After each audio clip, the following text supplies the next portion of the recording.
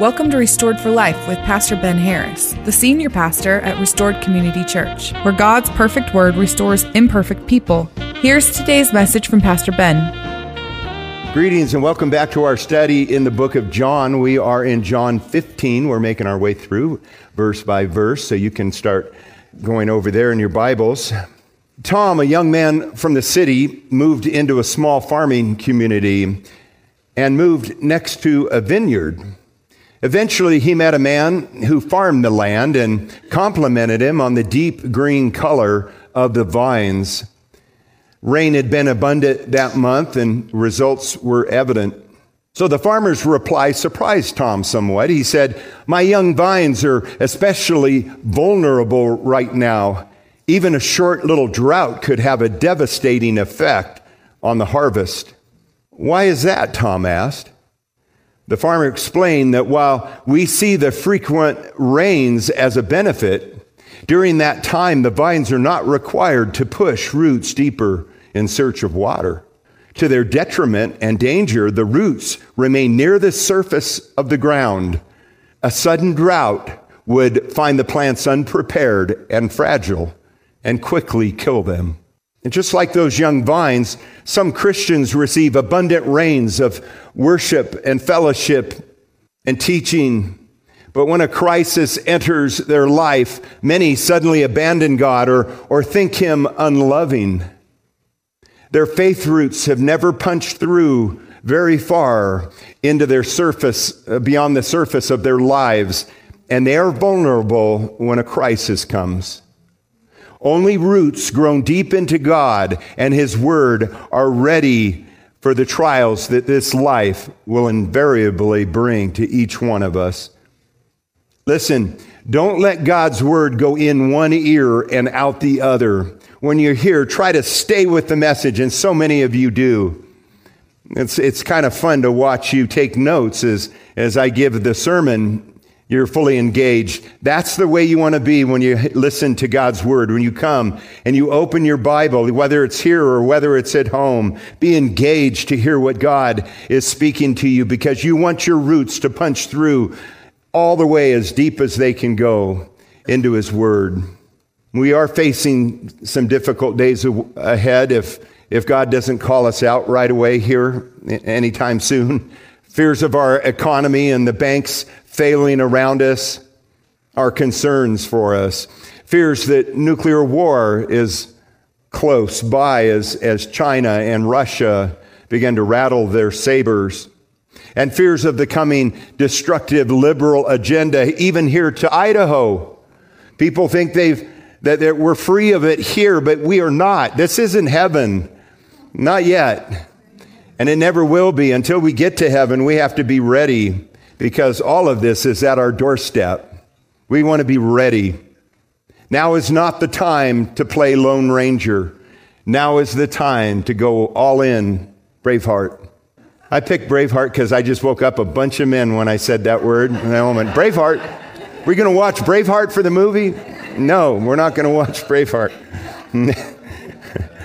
I just want to use the analogy that you don't go out onto the battlefield with your armor back at home. You don't go out onto the battlefield without being prepared with other soldiers around you. You want to stay connected. And again, God created the church for that purpose and that reason, so that we could link arms together, that we wouldn't have to go out onto the battlefield alone. Listen, I'd rather have 3 men at my side who are plugged into Jesus, who are prayed up when I go out onto the battlefield, than 1,000 men who aren't.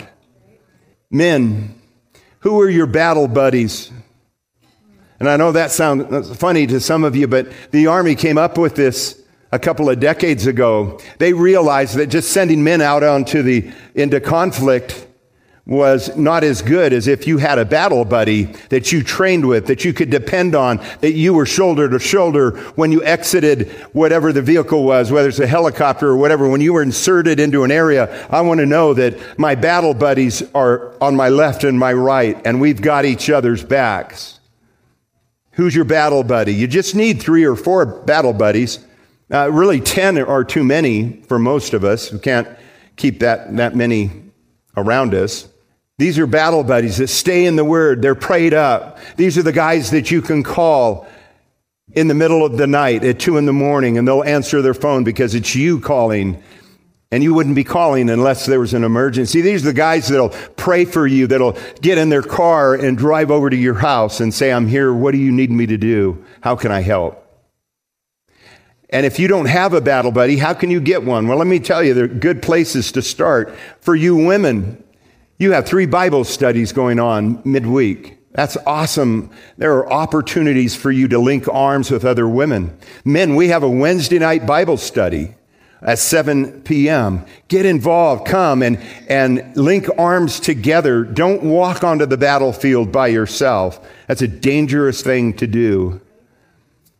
Get to know these guys and show up. In John 15, we're introduced to 2 pictures of followers of Christ.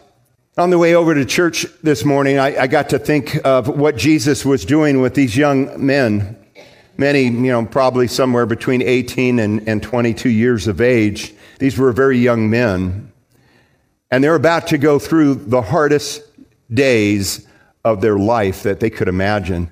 The men they walked through for 3 years, their Messiah, their teacher, the love that they had from him and the friendship that they had with him would now all be tested like never before, beyond their wildest imagination.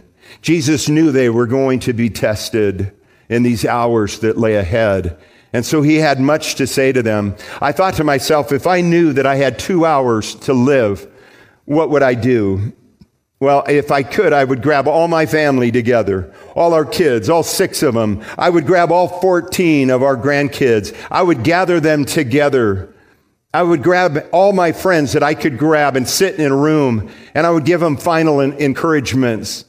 I would tell them, listen, this is going to be hard, but you can make it through. With Jesus Christ leading the way, you can make it through. Stay plugged into him. Stay plugged in. Don't unplug now. I would tell them much. I would tell them how much I love them. I would tell them how much now that I was leaving, it would be important for you kids to love one another. I wouldn't be here to encourage that. So listen to my words. Love one another. Stay together as a family. I would tell them so many things. And this is what Jesus is doing in this moment. He's giving them final instructions before their world would fall apart. Now there's 11. Judas has gone to betray Jesus. Jesus has said, go, as we heard a few weeks ago, go, do what you're going to do, but do it quickly.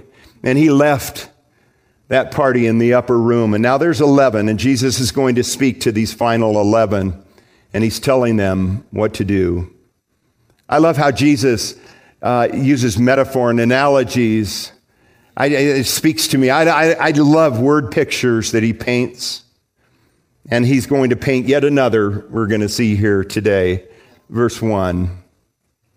We're going to see that word picture number 1 is the abiding branch, the abiding branch.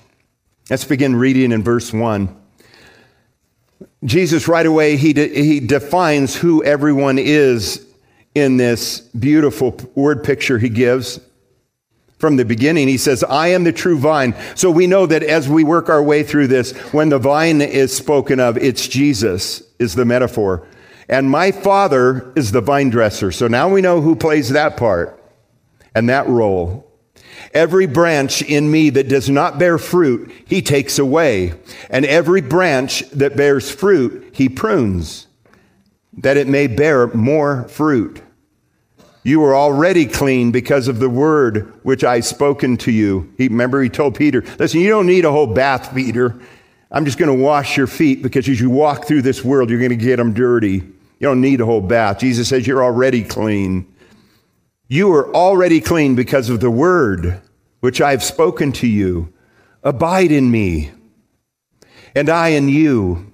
As the branch cannot bear fruit of itself unless it abides in the vine, neither can you unless you abide in me. Are you hearing this word over and over and over? You'll hear the word abide 11 times in these 11 verses. I think it's pretty important. When you hear a word more than twice in a story, it's important to go see what it means, and we're going to talk about it in just a few minutes here. As the branch cannot bear fruit of itself unless it abides in the vine, neither can you unless you abide in me. I am the vine, you are the branches. He who abides in me and I in him bears much fruit. For without me, you can do nothing. If anyone does not abide in me, he is cast out as a branch and is withered, and they gather them and throw them into the fire, and they are burned. If you abide in me and my words abide in you, you will ask whatever you desire, and it shall be done for you. We talked about this last week, being so close to God, abiding in his word, that your prayers become more effective as you pray. Why? Because you know you have a better idea of what God wants in any situation. Verse 8, by this my Father is glorified, that you bear much fruit, so you will be my disciples. As the Father loved me, I also have loved you.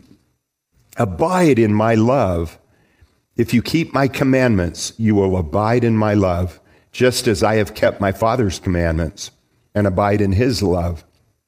These things I have spoken to you, that my joy may remain in you. He's about to get arrested. He's speaking of crucifixion. He's talking about going back to the Father. The disciples are going, wait a minute. You're our Messiah. We've poured 3 years into this. You've poured 3 years into, what are you talking about that you're leaving? And so Jesus is giving them reassurances here that his joy may remain in them and that your joy may be full. Wine played a critical part of the Jewish culture and economy. All the Jews would have been familiar with, at some level, with the cultivation principles and the benefits of wine. There are 4 vineyard references that Jesus has used here in a metaphorical story that we must understand each one of them if we're to grasp the teaching of Jesus here. So in your notes, letter A, we have the vine.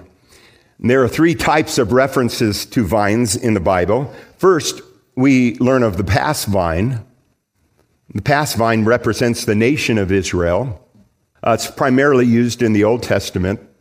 God, in his mercy and grace, had taken Israel, we know, out of Egypt in captivity and transplanted her into his promised land. He gave her everything she needed to thrive and produce fruit. But she turned unto her own way and rebelled against him. This is not unlike our nation, is it not? America, so many people say we were never a Christian nation, but that's not true. You go back to hundreds of documents to the point that this nation began with the hand of God involved in all our forefathers, or many of our forefathers. And we have drifted away from our moorings. God has granted us mercy and grace and time, but how often do we wander from him like the prodigal son? Our country has wandered away. And as President Ronald Reagan once said, if we ever forget that we are one nation under God, then we will be a nation gone under.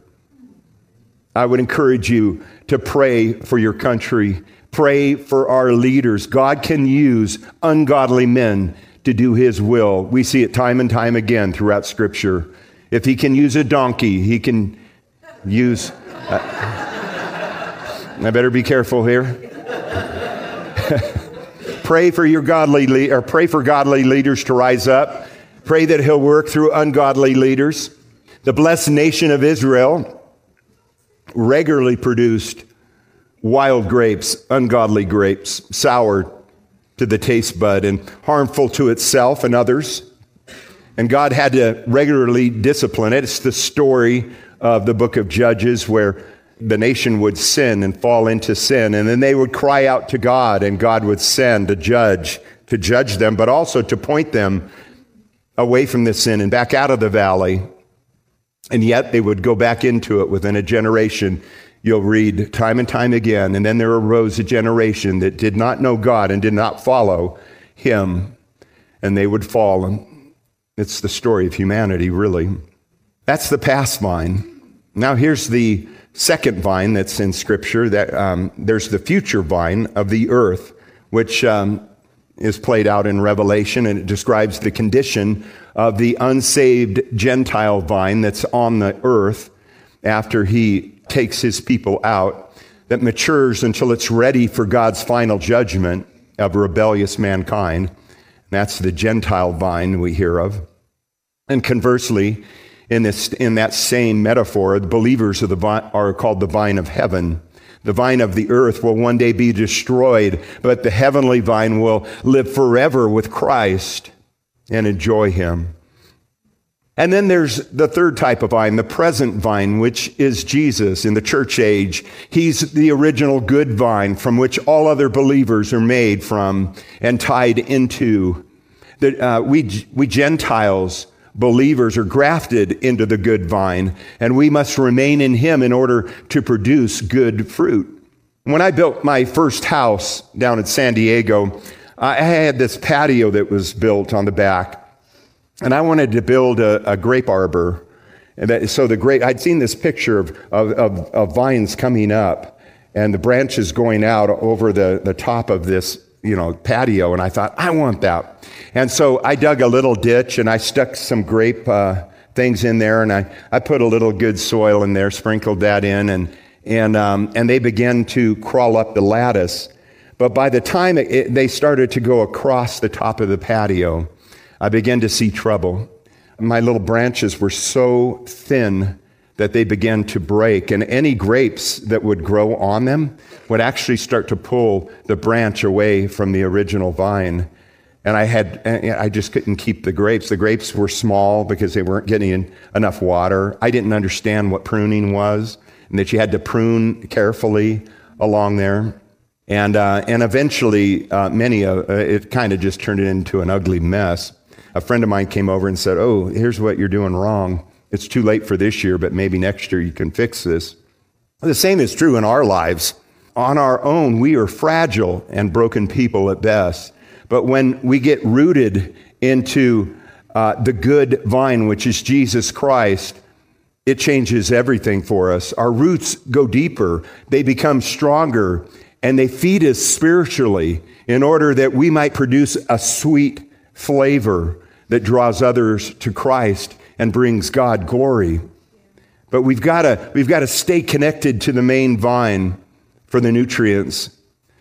And the truth is, really, some of us just need to stop being sour grapes. We need to start becoming that heavenly scented fruit that pleases our Father and reflects the image of his restoration via Christ's blood poured out at Calvary that's changed everything in us. We should have a beautiful harvest around us that draws the thirsty to be filled and transformed through his salvation. Amen? And we just keep working forward. So remain in the vine and be strengthened, nurtured, and fruitful. We're looking at 4 vineyard references here. Letter A, we have the vine. And B, we have the branches. We are the branches. Vine branches alone are not good for much apart from bearing fruit. If they don't bear fruit, you really can't use them for anything. It's not like you can build houses out of grape branches. At least I wouldn't recommend it. They're only good for bearing fruit because that's how God created them.